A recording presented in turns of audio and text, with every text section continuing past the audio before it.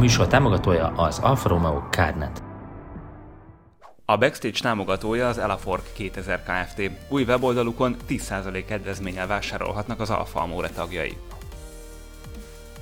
A műsor támogatója a Speed váltók javításával is foglalkozó Alfa szatmári szerviz, ahol akár automata váltó olajat is cserélnek autódon.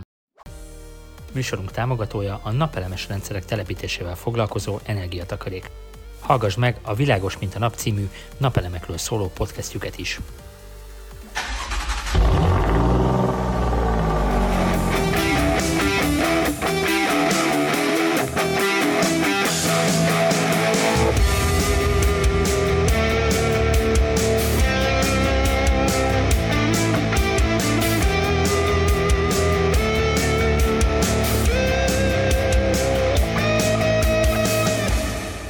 És nem is ez a kérdés, hanem hogy hanyadik.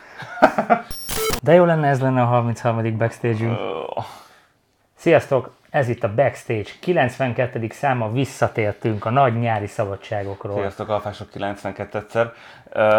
Igen, eléggé berobbant ez az augusztus vége, szeptember elejé, így a mai, nem műhelytitok, ma van augusztus 30-a, azért gyűltünk ma itt össze. Mert 33 okunk van arra, hogy beszélgessünk egy jót a Backstage-ben. Nem szedtem össze a 33-at, mit tudom én mennyi van. Na, hát igazából azért ma vesszük fel ezt a Backstage-et röviden. Elmondom, hogy ugye ma jelentették be az új Alfa Romeo szupersportautót, és azért az Alfa rendesen ledobta itt az atombombát, itt augusztus utolsó előtti napján. Bár tudtuk, hogy jön, meg voltak pletykák erről az autóról. Ez az Oscar, tudtuk, csak nem sejtettük. Igen, azt is tudtuk, hogy kikapja, meg hogy mi lesz, meg nagyjából azért ki lehetett találni, hogy mi lesz ez az autó. De azért nekem leesett az állam, viszont azért még nem menjünk előre. Nem. Mivel ugye mi nem találkoztunk már egy hosszú ideje. Ezt egyébként el se hiszem. Konkrétan ez is Backstage info. Az utolsó Backstage felvételénél találkoztam Tedivel, aztán én erre, ő arra. Bejöttem, ezzel kezdtem, közötted, hogy jó, de ezt nem mondjuk el. Most akkor mi van? Hát most mégis elmondom, mindegy. Nem ezen múlik a barátságunk, azt hiszem ezen a másfél hónapon. A megítélésünk annál inkább. Az biztos, igen. Ezek nem találkoznak sose, csak a Backstage-ben. Mondjuk lehet, hogy ettől még izgalmasabb ez a dolog, nem? Hát most egyébként úgy ülünk le ide egymásra szemben, hogy tényleg nem túlzottan sok minden nem beszéltünk el a történetről. Egészen őszintén fogunk tudni egymással beszélni. Hány kilométert motoroztál azóta? Mert pont abban az adásban meséltél arról, hogy megvetted a Ducatit. Igen. Figyelj, utána ugye volt egy másfél hónap kényszerpihen, amíg vártam a szervizre, meg amíg meglett a szerviz. 1500-at. Az szép. Hát ha már készen van meg, azért akkor tolom neki, mert én most is azzal jöttem, azért vagyok ilyen Bumfordi protektoros cuccban, úgyhogy... És jó?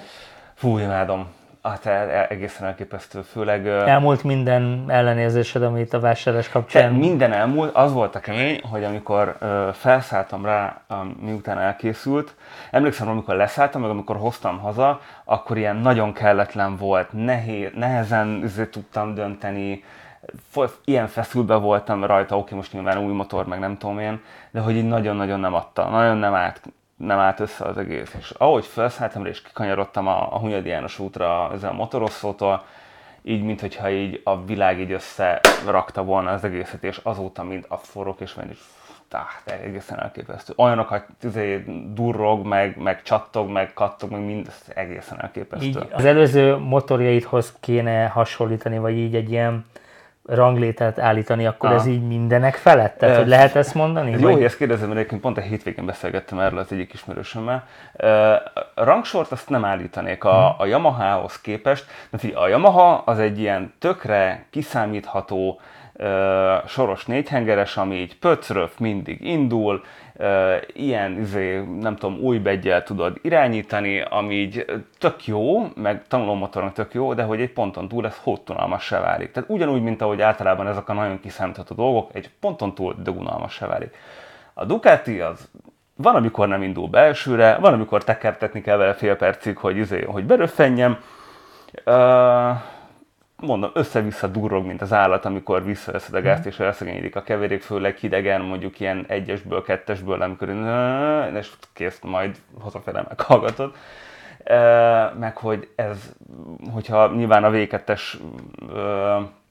elrendezés miatt ilyen 2500-3000 környékén ráz, mint a szar, ha ráhúzod, akkor meg aztán pláne ráz, mint a szar.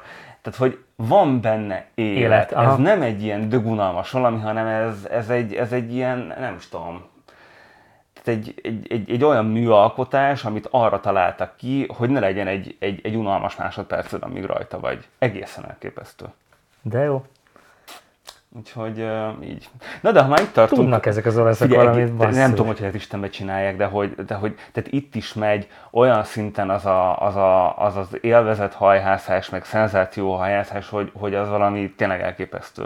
Volt olyan, megálltam a piros lámpánál buszsávban, mellett ugye ez a busz megállóból, és látszok így nézik, meg nem tudom, és tudod, így mutogatja, hogy a hátsó kerék az ugye a porcáj, tehát hogy a bal oldala, bocsánat, a jobb oldala az ugye nyitott, tehát nincsen villa, hanem csak a teli zöldhányban, és ott mutogatta, hogy úgy megy a kipufogó, ez nem tudom én, és srácoknak ráhúztam egy kövére, durrant egy kipufogó, ezek meg összeszarták magukat, és ilyenek rendszeresen vannak, hogy megállok pirosnál, csávókám lehúz az ablakot, figyelj, tudatosd meg egy kicsit, ilyenek vannak. Egyébként ez tök érdekes, mert én azért nem vagyok ilyen motormániás, sőt egyáltalán nem, de két motornak a hangját ismerem fel, az egyik az a Ducati, a másik meg a kétütemű Veszpák, de az a legmesszebb utcából is hallom, hogy na, az most egy tudja, hogy Vespa lesz, és 99% hogy az. A Ducatinál ugyanígy, a többit meg nekem az egyforma, de valahogy a Ducatinál úgy el van ez találva. Pedig a Ducatinak az L2-esét egyébként én nagyon nehezen különböztetem meg mondjuk más V2-esektől, ugye van a Suzuki-nak is V2-ese, KTM-nek is van V2-ese. Akkor lehet, hogy eddig csak bejött, és tudod, rátippeltem. Nem tudom, lehet, előfordul, én ezt még így ennyire nem, nyilván a sajátomét így felismerem, meg így a Ducati Monsterek, ez így nagyjából megvan, de hogy a többi Ducatitól úgy nem nagyon, megmondom a többi V2-estől azért. A Harley Davidsontól nyilván igen, mert annak nem 90 fogos hengerszöge van, hogy annak amiatt kicsit más, de a többi az én még egyelőre nem vállalkozom rá. Na, de hogy rátérjünk egy kicsit, hogy áll a... Ja, hát figyelj, nekem sem múlt el a nyaram anélkül, hogy vettem volna valamit, vettem a múlt héten egy 145-ös. De csak egy donor autót, nagyon-nagyon olcsó volt, el sem merem mondani, hogy mennyibe került, tényleg egy tank üzemanyagára volt. Elmondom neked, annyiért vettem vonatjegyet Krakóba. Na hát igen, így lehet így viszonyítani. Olyan dolgok vannak benne, amik kellenek az autómhoz, és kihagyhatatlan ajánlat volt, szép fekete. Mondjuk ebből sokat nem fog látni az ilyen 145-ösöm, de az ülései pont olyanok, amiket én kerestem, és egyébként ez ilyen tök nagy ritkaság volt. Meg aztán egy másik autó árát elköltöttem a Giuliára, nem rossz, nem történt vele semmi rossz, hanem vettem bele Veloce üléseket, bőrüléseket, ugyanolyan tobacco színű bőrüléseket, mint ami most van, csak ugye az enyém a szuper ülés, combtámasz nélkül, ezek meg combtámaszosok, perforált bőrrel, gyönyörűek, fú. Nem mondom el, mennyibe került, majd neked megsugom az adás végén, nagyon sokba. Mondom egy autó ára, de... 6 személyi összeg sok 9-essel, vélhetően. Hagyjuk. Oké. Hagyjuk. De a mostanit meg el fogom belőle adni, és akkor majd ez egy kicsit kárpótol. Legalábbis a pénztárcában. Hát oké, tehát az idén nyáron sem lettünk volna a pénztárcát helyében. Nem, jó. Nem, de hát az ilyen, nem? A nyár az ilyen. Értem. És hogy sikerült Alfa City, mert én ugye nem voltam ott? Sajnálhatod. Mert, igen? Aha, igen, Győzd mert én meg. meggyőzlek. Én azt gondolom, hogy az eddig a legjobb Alfa City volt, és nem mondom azt, a 2019-es Zánka, amikor rekordot döntöttünk, ott nyilván azért volt az a legjobb, mert ott felülmúltunk önmagunkat, meg ott elértünk mindenféle rekordot, és talán azért is emlékszem arra úgy, hogy az volt a legjobb, mert az volt az utolsó Zánka. De minőségben, szolgáltatásban, programokban ez az idei, ez brutál jó volt. És tök jók a visszajelzések, most nem feltétlenül a saját véleményet mondom, hanem azért úgy kaptunk csak meleget utána. Tehát, hogy így, ugye voltak fiaskók tavaly, azt meséltem még talán az előző Backstage-ben, és ezeket mind sikerült kijavítani. Tök ilyen fesztiválos hangulatú lett az egész. A beléptetés az olyan volt, valaki csinált videót, így annyit mondott benne, hogy úgy érkezett meg ide Alfa City, mint ahogy bemenne egy Tesco parkolóba, átjött a kapum, leparkolt és kész. És ez volt egész nap, tehát hogy ami korábbi dugók voltak, azok konkrétan elvesztek. Ezt hogyan csináltátok? Nem tudom. Ja, jó, oké. Nem, úgy csináltuk, ebből is könnyű tanulni. Úgy csináltuk, hogy ugye korai kapunyitás volt, már reggel 8-tól, azért próbáltuk kommunikálni, itt a Backstage-ben is mondtam szerintem legutoljára, meg volt egy live, amiben elmondtuk, hogy gyertek korábban, igyekezzetek előző nap megjönni, hogyha tehetitek, és ez úgy látszik, hogy bevált. Ez tök sokat számított, meg ugye 3 vonalon zajlott a beléptetés, vagy 3 sávon, az is sokat számított, de hát volt olyan, amikor ott malmoztak a többiek, mert olyan gyorsan lekezelték, hogy nyomogatták a telefonjukat konkrétan a nikiék, de így kell csinálni, tehát hogy most megint feladtuk magunknak a leckét, többek között ezzel is, meg figyelj, jó volt, hát most a vájépista mindig jó, de tényleg így, amiket olvastam, meg akikkel beszélgettem, én azért mindig mondtam, amikor dicsértek, hogy de mondjál valami rosszat. És talán egy rossz volt, ami negatívum, hogy kevés volt a szemetes. Azt meg jövőre csípőből megoldjuk. Viszont mit szólsz az új lóherénkhez? Nagyon-nagyon kellemes fényt áraszt. Ki is fogom kapcsolni, mert szerintem kicsit kameránkat kicsit valószínűleg szétvágta. Igen, szétvágta. Nagyon menő egyébként, nem tudnám a saját falamon elképzelni, mert...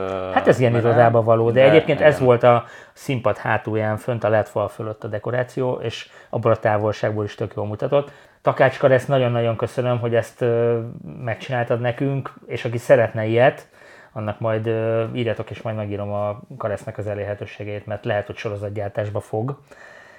Tök hát jó. Mondjuk nem lenne rossz. Nem lenne rossz. Jogdíjat hát ezt inkább ilyen garázsba való. Beállsz a kocsival, a Karesz meg is csinálta úgy a garázsát, hogy áll be, megy fel a garázskapu, és fölgyullad az Alfa Romeo logó. Jó, vannak még azért nem teljesen épek. Ilyenek vannak, viszont ezt gyorsan lekapcsolom. Kapcsolod. És akkor át is vezetném a következő témára, amely jobban látszik, az a háttér, amit most így lehet, hogy el kell majd engednünk pár év után, mert Zsolti, akkor megszületett az nekem utól. Csak egyetlen egy dolgot mondja, hogy a büdös rába fogjuk ezt innen kizírni. Ja, azt hagyjuk, azt inkább nem engedjük el. Inkább azt mondanám, hogy még jobban fölértékelődött most ez a mögöttünk lévő poszter, vagy hát ez az egész autó. Nem biztos, ez volt a legjobb felvezetője a 33 Stradale újraértelmezésének, de nem tudom, ez itt van most már lassan egy éve, vagy több mint egy éve. Mióta vagyunk itt? Hát több mint egy éve. Igen, azóta nagyjából is van, és azért tavaly februárba költöztünk akkor nem tudtuk, hogy ennek lesz egy utódja. Tehát akkor még híre-hanva sem volt, hogy pont ezt fogják választani. Azon lepődtem meg a legjobban nyilván azt leszámítva, ahogy kinéz, hogy ugye volt mindenféle ilyen találgatás, hogy hogy fogják hívni, mindenféle ilyen barom nevek följöttek, már most egyet hirtelen nem is tudok felhozni. 6C volt. Igen, 6C, meg még volt minden, és hogy tényleg a legegyszerűbb, legkézenfekvőbb megoldást megtalálták. Trentatre Stradale, ez így igen. Tökéletes. A vége fele már annyit lehetett tudni, hogy 33, meg hogy 33 darab. Én ezeket a pletykákat azért így olvasgattam, vagy nem tudom meg kitől hallottam, de bejött. Na de kezdjük az elejéről. Tehát az Alfa Romeo nem egészen váratlanul, de bemutatott most augusztus 30-án egy szupersportautót.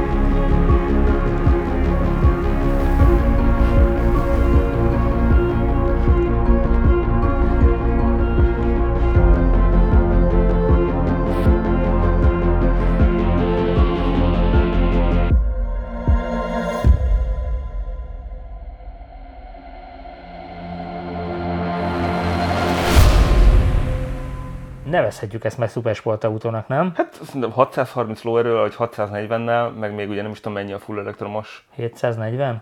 Valami, igen. Tehát, hogy tök mindegy, 700 plusz. Igen. 600 plusznál is már szerintem bőven. Simán, hát hogyha ez egyébként az én gyanításom szerint az ő alapját adó Maserati MC20-at hívhatjuk szupersportautónak, akkor ezt is. És ez az egész sztori onnan indul, erről viszont már beszélgettünk tavaly év végén, erre világosan emlékszem, akkor már voltak pletykák arról, hogy ugye jön a Zagato, amiről nem tudtuk, hogy ez most az Alfának a saját projektje vagy sem. Azt ugye a Giuliának a rövidített tengelytávú alvázára építették, abból ugye csak egy darab készült, de már akkor, amikor azt bemutatták, akkor már meglengedték, hogy az Alfa is jöhet valamivel. Igen. És hogyha még korábbra akarok visszamenni, akkor meg a kedves vezérünk mondta azt, hogy ha már azt látják, hogy sikeres az Alfa Romeo, és mondjuk meg sokszorozódnak az eladások, és jó irányba mutat az egész, és a fő vezér, a Tavares azt mondja, hogy oké, akkor jöhetnek majd ezek a dolgok, amik ilyen nagyon egyedi, nagyon különleges. És ugye volt, amit mi is szemléztünk, a Quattro Ruoténak adott interjúja, amiben aztán beszélt már arról, hogy akkor még, akkor már ugye arról beszélt, hogy az összes el van adva papíron, de még nem volt meg rá a jóváhagyás. Igen. És akkor ezek szerint meglett a jóváhagyás. Igen, és akkor mondta ezt a hangzatos mondatot, hogy egy olyan autót szeretne, ami méltán beállhatna az Alfa Romeo múzeumába, akár már abban az adott pillanatban, és be is fog. És be is fog, azaz be is állt, mert gyakorlatilag a múzeumban mutatták be. Igen. Na de, amikor te megláttad azt az autót, akkor így mi volt az első gondolatod? Nekem leesett az állam. Tehát, hogy én nem számítottam ennyire brutálisan jó. Amikor először lepörgött ez a kis rövid film, vagy nem tudom minek nevezzem, akkor így néztem, a mese után? A mese után. Ja igen, kezdjük az elején, tényleg. Jött egy csávó. Nem, egyébként marha jó. Tehát amit az Alfa most autó bemutató gyanánt művelt, az elképesztő volt. Rohadt jó volt, kurva jó volt.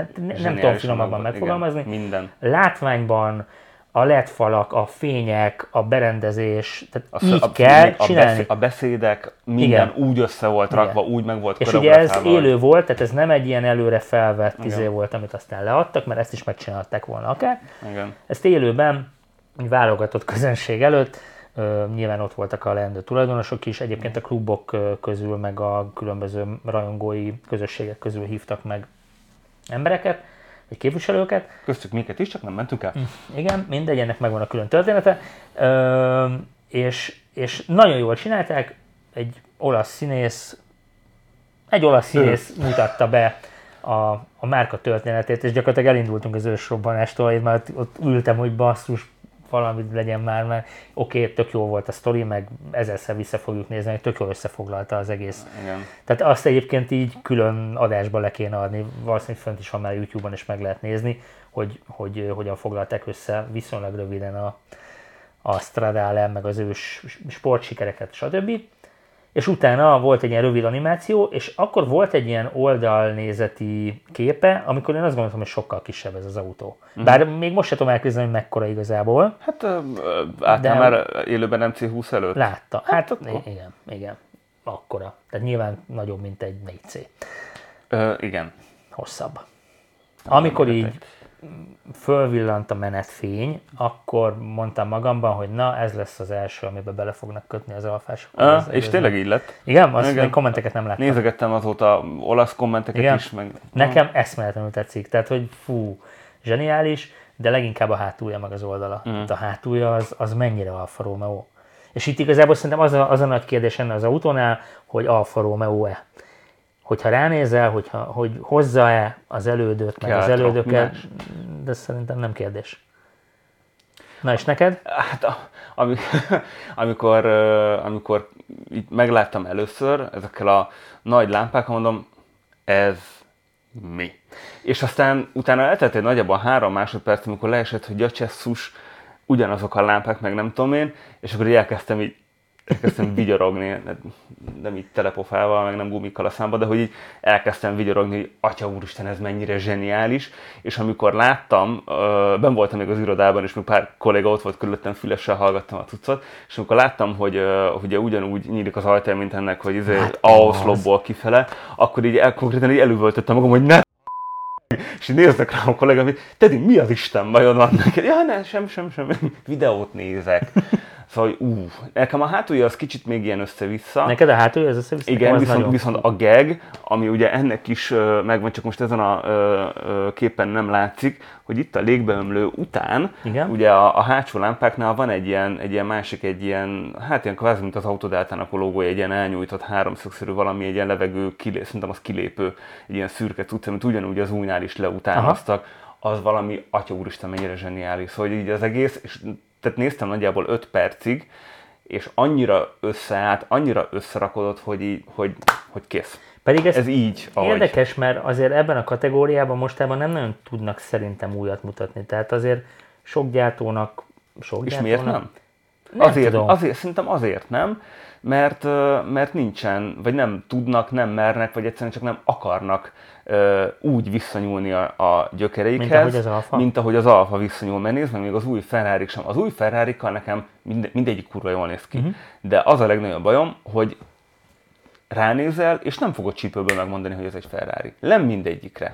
Hát ennél az Alfánál egyértelműen megmondod. A Romára igen, a Ferrari Romára szerintem igen, meg a GTB, tehát hogy az egyértelmű. A többinél azért, most a Purosangue, de hogy nekem a többi, és akkor most nem csak a mostani, hanem így mondjuk az elmúlt, nem tudom, 5 év Ferrariai, azért ott nekem néhol rezeg de hogyha mondjuk az Alfa egy ilyen szupersportautó gyártó lenne, és 3 évente mutatna be egy ilyen kaliberű autót, akkor lehet, hogy ez is elfáradna. Hát persze, most ebből a szempontból igazad van persze, hogy az Alfának így nem volt nagyon mihez, vagy nem volt mit kifárasztania, de szerintem, tehát az Alfának ugye most 2 rohadt nagy előnye van.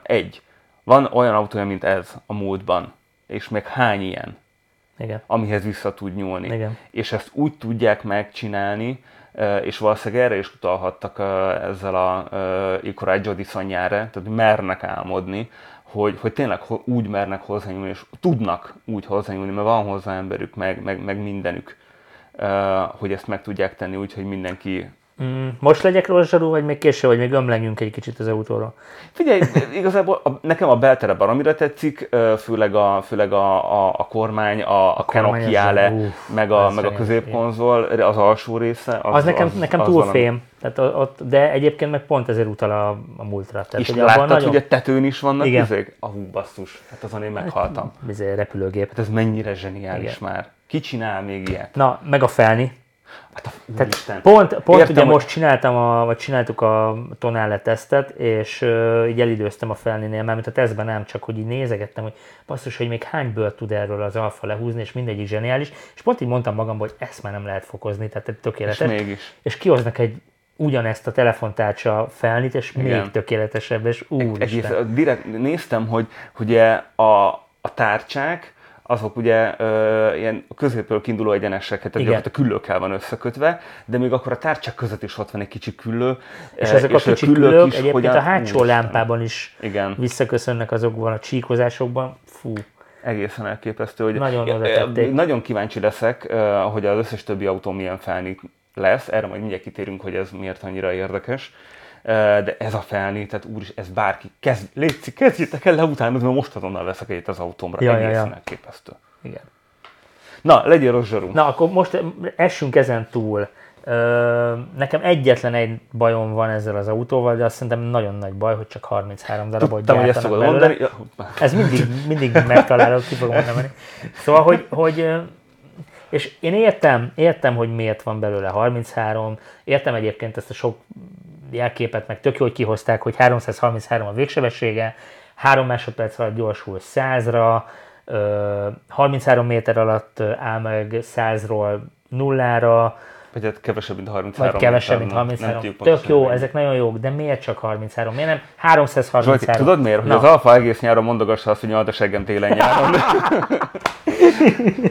Jaj, ez lesz a videó címe. Na nem, szóval szerintem biztos persze nyilván ki van számolva, ki van matekozva, hogyha többet csinálnának belőle, akkor elrontaná a exkluzivitás azt is, meg a károsanyag kibocsátási mérlegét az Alfának, bár ezt nem hiszem, mert ugye ott van belőle a teljesen elektromos változat is. Igazából itt nyilván ez azért van, mert ugye mindegyik kézzel készül majd. Na de a 333-at is legyárthattak volna kézzel, az a következő Szerintem 5 év során. 333 darabért nem tudnák azt a pénzt elkérni, amiből legalább nullára ki lehetett Jó, hozni. akkor nem feltétlenül ez a bajom, de hogyha ez egy olyan darabszámú autó lenne mondjuk, mint a 4C, tehát mondjuk ilyen 1000 plusz, akkor végre megint azt mondhatnád, hogy basszus, van egy olyan Alfa Romeo, ami a te vágyaid tárgya is lehet akár, soha az életben nem fogod elérni, mert egy igazi poszterautó, és nem fogsz tudni. De hát milyen autók lettek a mi vágyaink tárgyai? Poszterautók. Oké, na de ezt soha az életben nem fogod tudni megvenni. Ki akarná? Nem tudom, én tudok olyat, aki akart ilyet venni. De amikor közölték vele, hogy hát már minden el van adva, akkor azt mondta, jó, de én is ugyanolyan vásárló tudnék lenni, mint az a másik 32. Oké, csak itt ugye nem az a kérdés, hogy ki akart, hanem hogy az Alfa kinek akarta ezt adni. Igen. Na, nekem ez nem tetszik ebben az egészben. Tehát tényleg ennyiért vagyok csak rosszsarú, hogy én a 333-at ugyanúgy meg tudtam volna ideologizálni, meg reklámozni, meg mit tudom én. Sőt, akár a 3333-at is, mert hogyha a következő, amíg mondjuk át nem állunk tényleg teljesen elektromos üzemmódú alfákra, ami ugye 2027 vagy 28, nem tudom, addig lehetett volna azt mondani, hogy már pedig itt van még ez az autó, egy utolsó mohikán, meg mit tudom én. Nem akarták. De miért? Figyelj, egyébként a felháborodásod valid, vagy a rossz zsarúságod oka valid, mert ugye a fórumokban is nagyjából ettől vannak ki, hogy miért csak 33 darab, mert hogy ez is majd utcán soha nem fogod látni, kiállításokon majd lehet, hogy Speeden fogod látni. Fesztiválon Speeden látod majd. A Komolytónál valamelyik. Igen, Pebble Beach-en akár, ott, igen. vagy igen a Komolytó partján. De hogy figyelj, szerintem egyébként ezeknek, tehát hogy nyilván ezt paralelbe lehet állítani mondjuk egy tök exkluzív AMG-vel, vagy nem tudom, egy nagyon exkluzív Ferrari-val, ahol egyébként ugyanúgy van fuori szérie, tehát hogy ilyen egyéni történetek. Nem baj, bocsánat, hogy szabad vágok, hogy ez így tök jó lenne, ha lenne mondjuk 3 olyan Alfa Romeo, ami szintén egy ilyen vágy. Tehát lenne még 4C mondjuk. Lenne Már még... van 2. Hol? Hát az új 33 Stradale és az új Bertone. Nem érted. Tehát, hogyha most, ha bemész a szalomba, és ugyanúgy választhatnál, mint egy MC20-as Maseratit, meg nem tudom mit, meg akármelyik Ferrarit, és amellett még lenne egy 33 darabos bármilyen széria bármiből, akkor jobban megérteném, érted? Tehát, hogyha az Alfa palettája tágabb lenne, és lenne benne még néhány drágább autó, amit bármikor megvásárolhatsz, akkor jobban érteném. Így is értem, tehát nincsen ellenérzésem, csak hogy úgy... Értem, amit mondasz, és valid, meg most nem tudok ezzel ellen érvet felhozni, vagy ezzel szemben józsarúnak lenni. Én azt mondom, hogy ugye próbáljuk meg onnan vizsgálni kicsit, nem tudom, holisztikusabban, hogy ugye mi volt az Alfa Romeónak a célja ezzel az autóval. Ezzel valószínűleg az volt a célja, hogy csináljon tényleg egy olyan poszterautót, ami fenntartja az érdeklődést az Alfa Romeo iránt, 2, ezt megteszi az várhatóan új ügyfelek és a régi Alfa Romeo rajongókkal szemben is, és akkor legyen 3, nem 4, hanem a harmadik, pedig az, és ez eddig nekem nem volt világos, ezt az Imperatónak a beszédéből értettem ki, hogy mutasson egy irányt. És itt szerintem pont itt van a kutya állásva, hogy ha figyeltél, rengetegszer mondta azt, hogy ez az első lépés, ez a jövőnk megalapozása, és hogy ez egy iránymutatás. Konkrétan ez volt a mondata, hogy szükségünk volt egy olyan autóra, ami irányt mutat.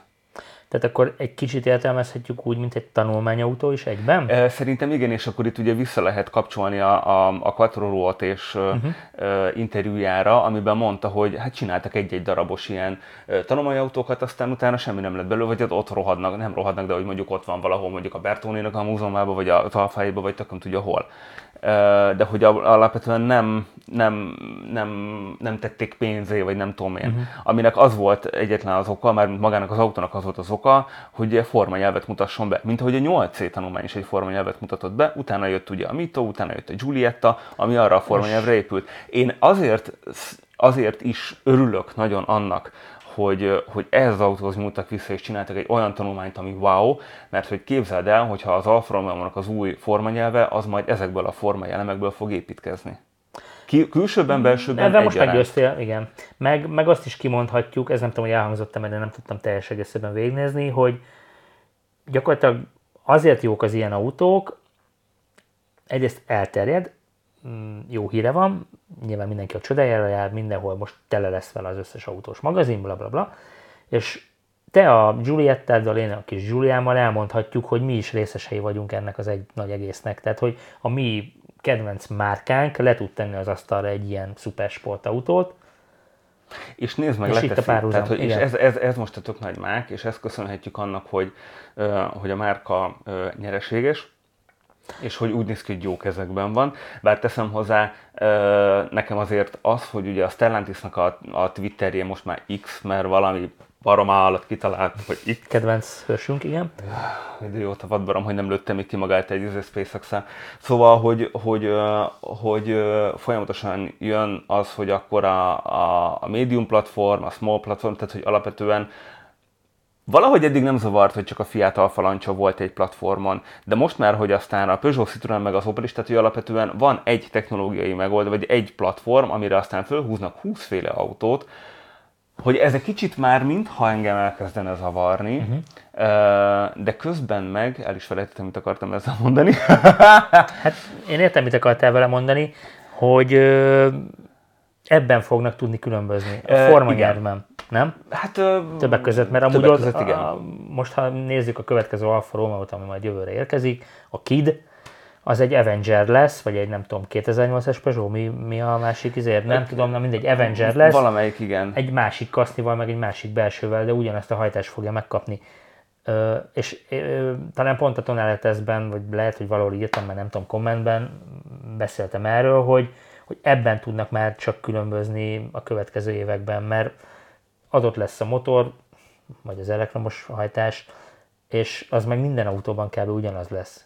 Oké, nagyobb a kupak, meg mit tudom én, meg... Jó, de hát attól még mindegyik ugyanúgy fog menni, ahogyha ugyanúgy taposod neki. Pontosan. Szóval, hogy...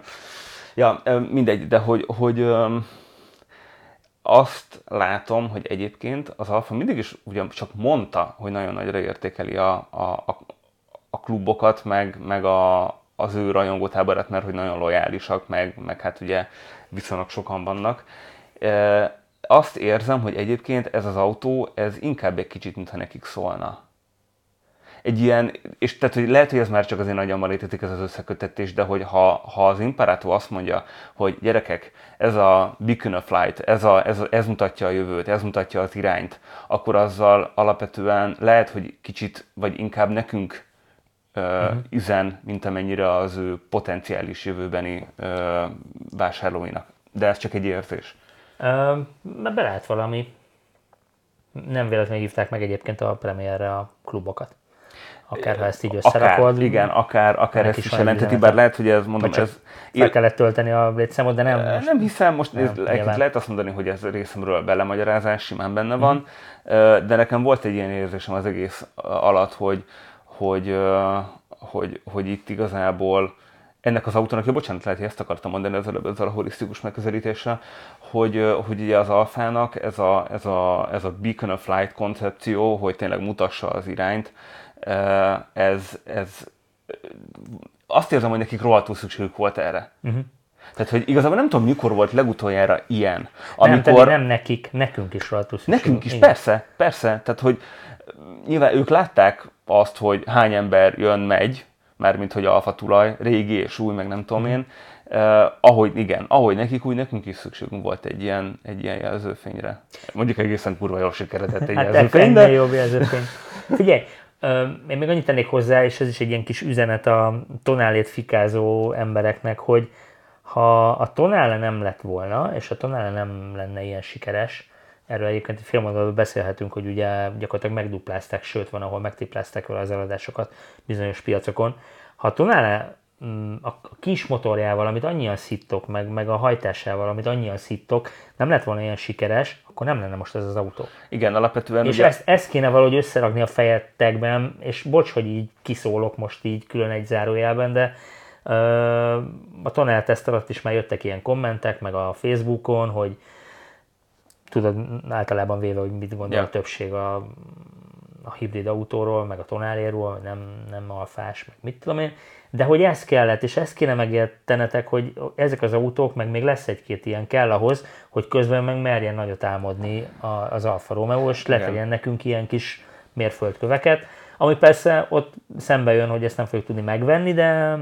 De hogyha most belegondoltok egy kicsit jobban, akkor az értelmezhető méretű autógyártók, lásd mondjuk Fiat, lásd mondjuk Volkswagen, lásd mondjuk BMW, ezt nagyon régóta így csinálják, hogy az autóiknak a döntő többsége az alapvetően egy ilyen, most azt mondom, hogy fapad, de hogy egy basic-ebb történet.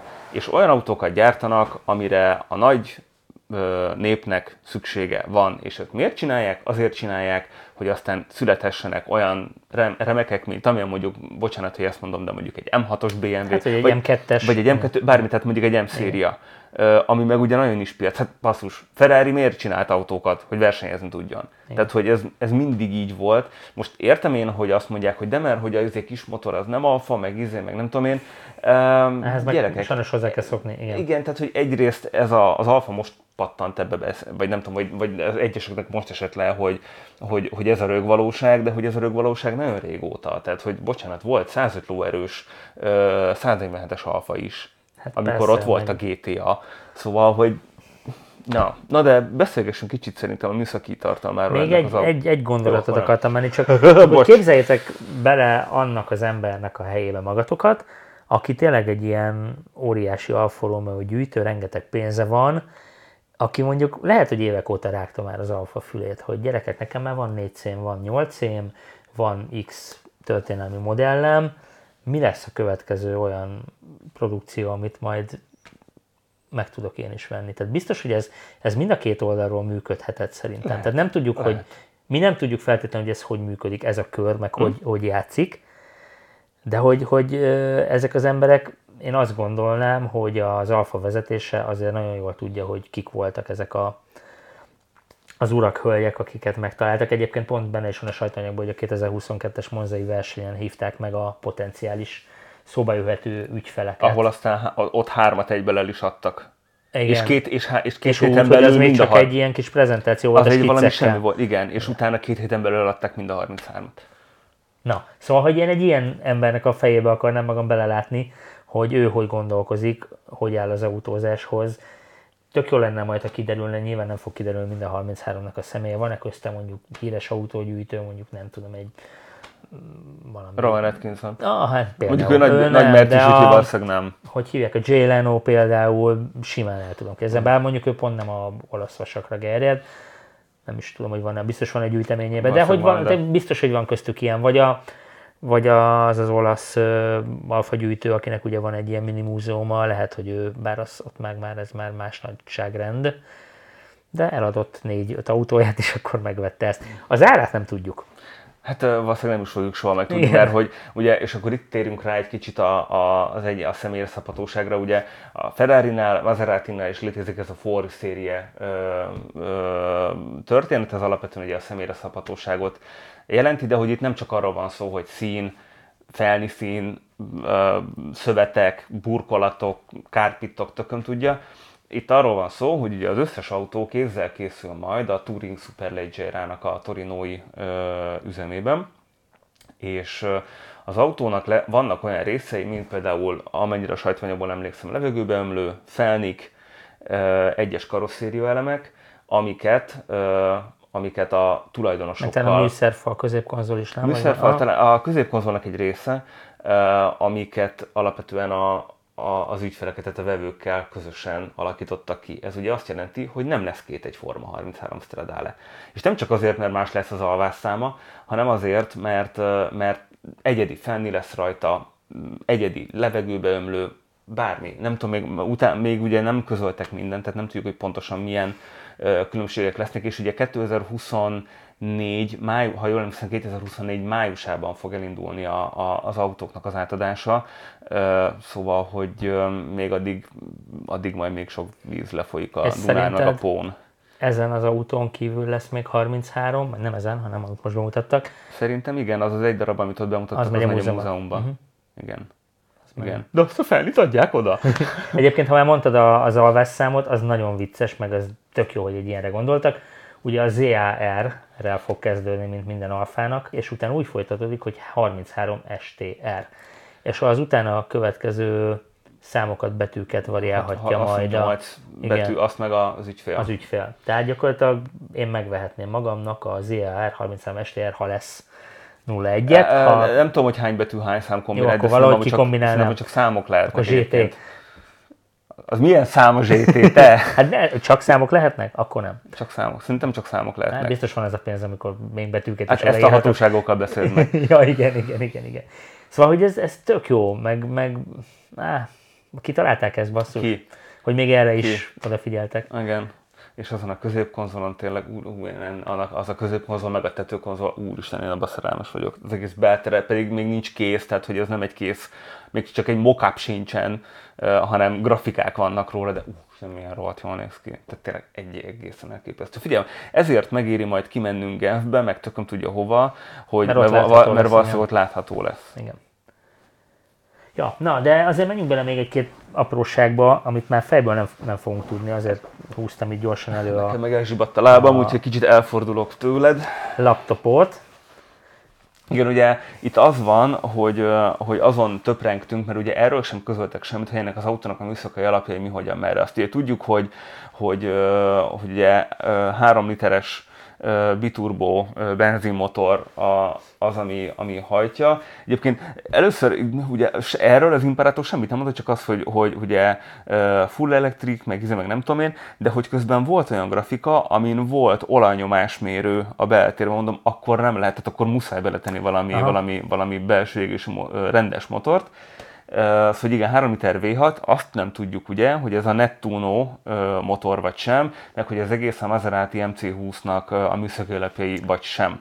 Nem tudom. Lehet, de nem lennék... már akkor 3,3 literes ez a motor, nem? Szóval, hogyha én most egyébként a Stellantis, és nem is az Alfa Romeo, hanem a Stellantis helyében lennék, akkor azt mondanám, hogy gyerekek, ott van az MC20, megvan a monokok, mert ugye ennek is ugyanúgy karbon monokok, ott van a motor, ott van a váltó, ott van a futómű, ugye ennek is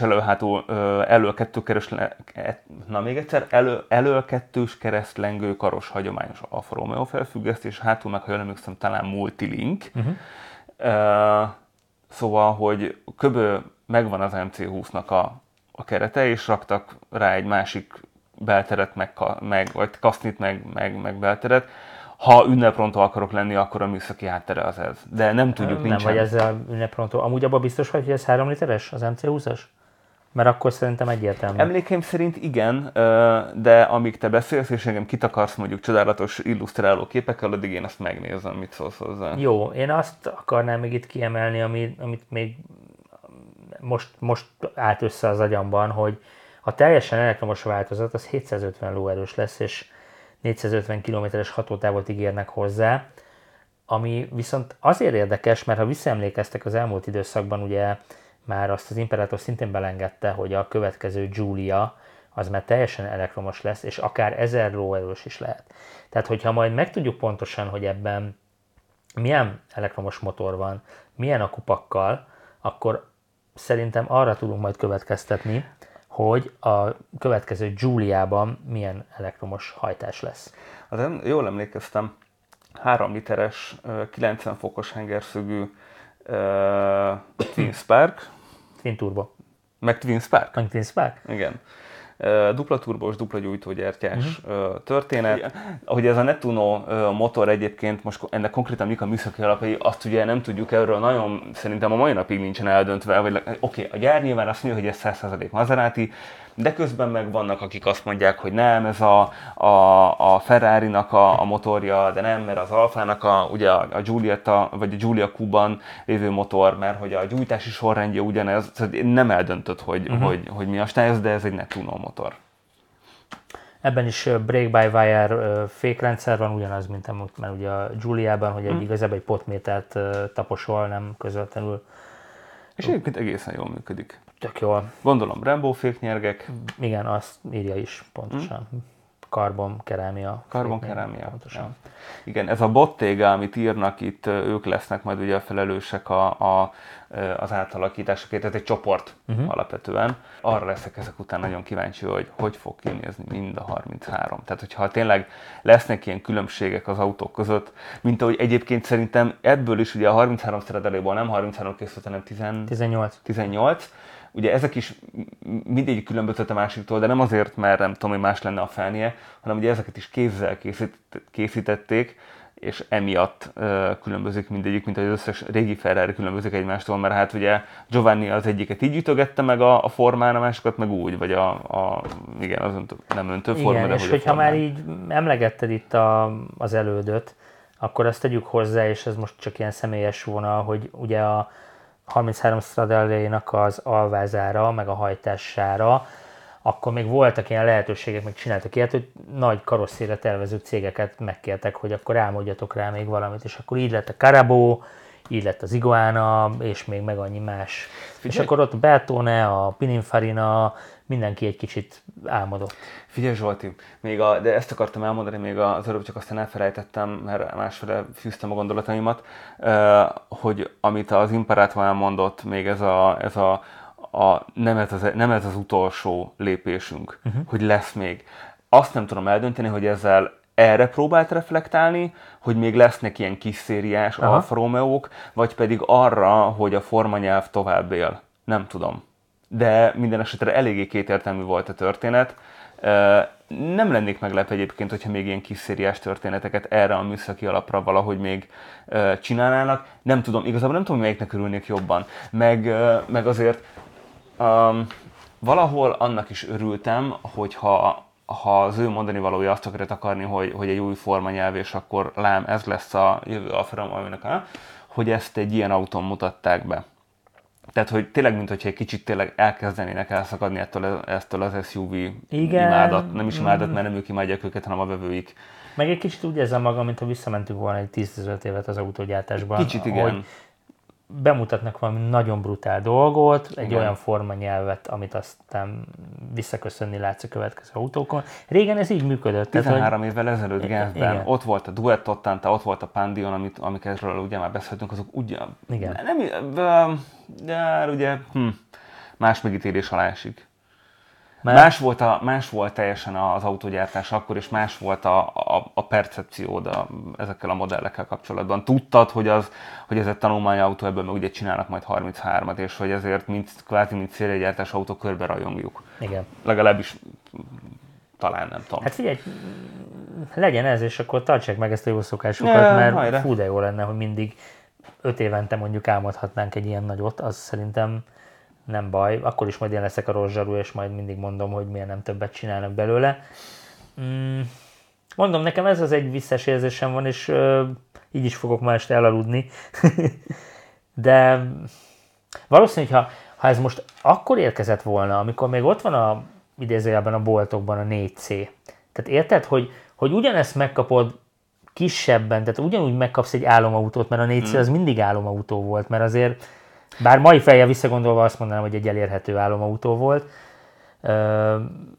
Nekem csak ez a része hiányzik. Igen, de a 4C-ben nem volt meg az exkluzivitás. Nem. Hát, tehát, de annyiból meg volt, hogy karbon vázas. Hát igen, de semmi másban meg nem. Tehát, hogy én nem hasonlítanám a 33 Stradalét a 4C-hez, mert nem teljesen másról. De érted, mit akarok mondani? Értem, hogy mondani akarsz, de hibázik szerintem. Oké. Végül is, ha most bemész a szalonokba, akkor vehetsz magadnak egy marha jó 510 lóerős, sőt most már 520 lóerős Giuliát hátsó kerékhajtással, ami tényleg szintén egy klasszikus autóépítés követő filozófia mentén épült. Szóval, ja. És ha egy olyanban ülsz, vagy egy GTA-ban, szerintem még akár azokat is felértékeli, hogy most van egy ilyen szupersportautója az Alfának. Szerintem amennyire a 8 nem értékelte fel a 159-eseket, ugye se fogja. Te akkor ebben vagy más véleményem, mint én. Na, ezt addig miért nem mondtad? Most beszélünk róla. Jó, értem, csak amikor az előbb ezt mondtam, akkor nem jutott eszedbe, de mindegy. Én szerintem felértékeli. Figyelj, ez ugyanolyan, mint amikor ülsz a kis mítódban, bocsánat, hogy ezt mondom, nem feltétlenül te. De volt. De volt. Akkor azért ha alfás vagy és rajongó vagy, amikor beülsz, akkor azért eszedbe jut mondjuk a 8C, hogy elmondhatod, amikor mesélsz a mítódról, akkor elmondhatod, amit te is mondtál az elején, hogy egy olyan formanyelvet követ, ami már korábban más autókon megjelent.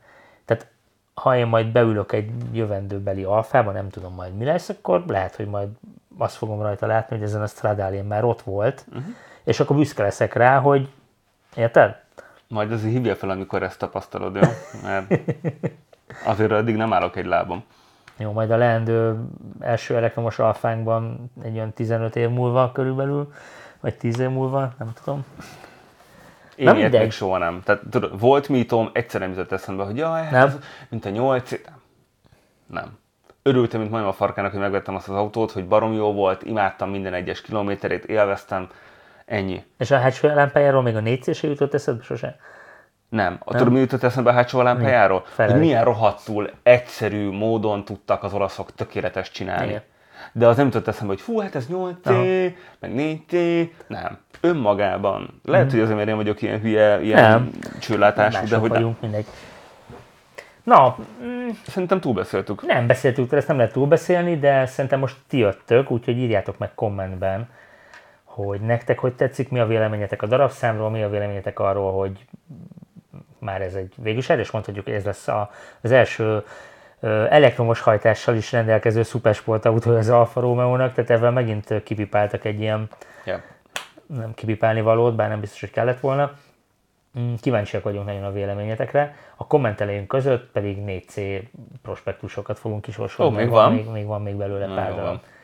Ja. Jó van, hát akkor ennyik voltunk a nagy nyári szünet után. Majd egyszer jövünk, ugye ezt nem mi döntjük el, hanem majd az élet. Addig meg vigyázzatok magatokra, és balesetmentes kilométereket. Sziasztok! Így van, sziasztok!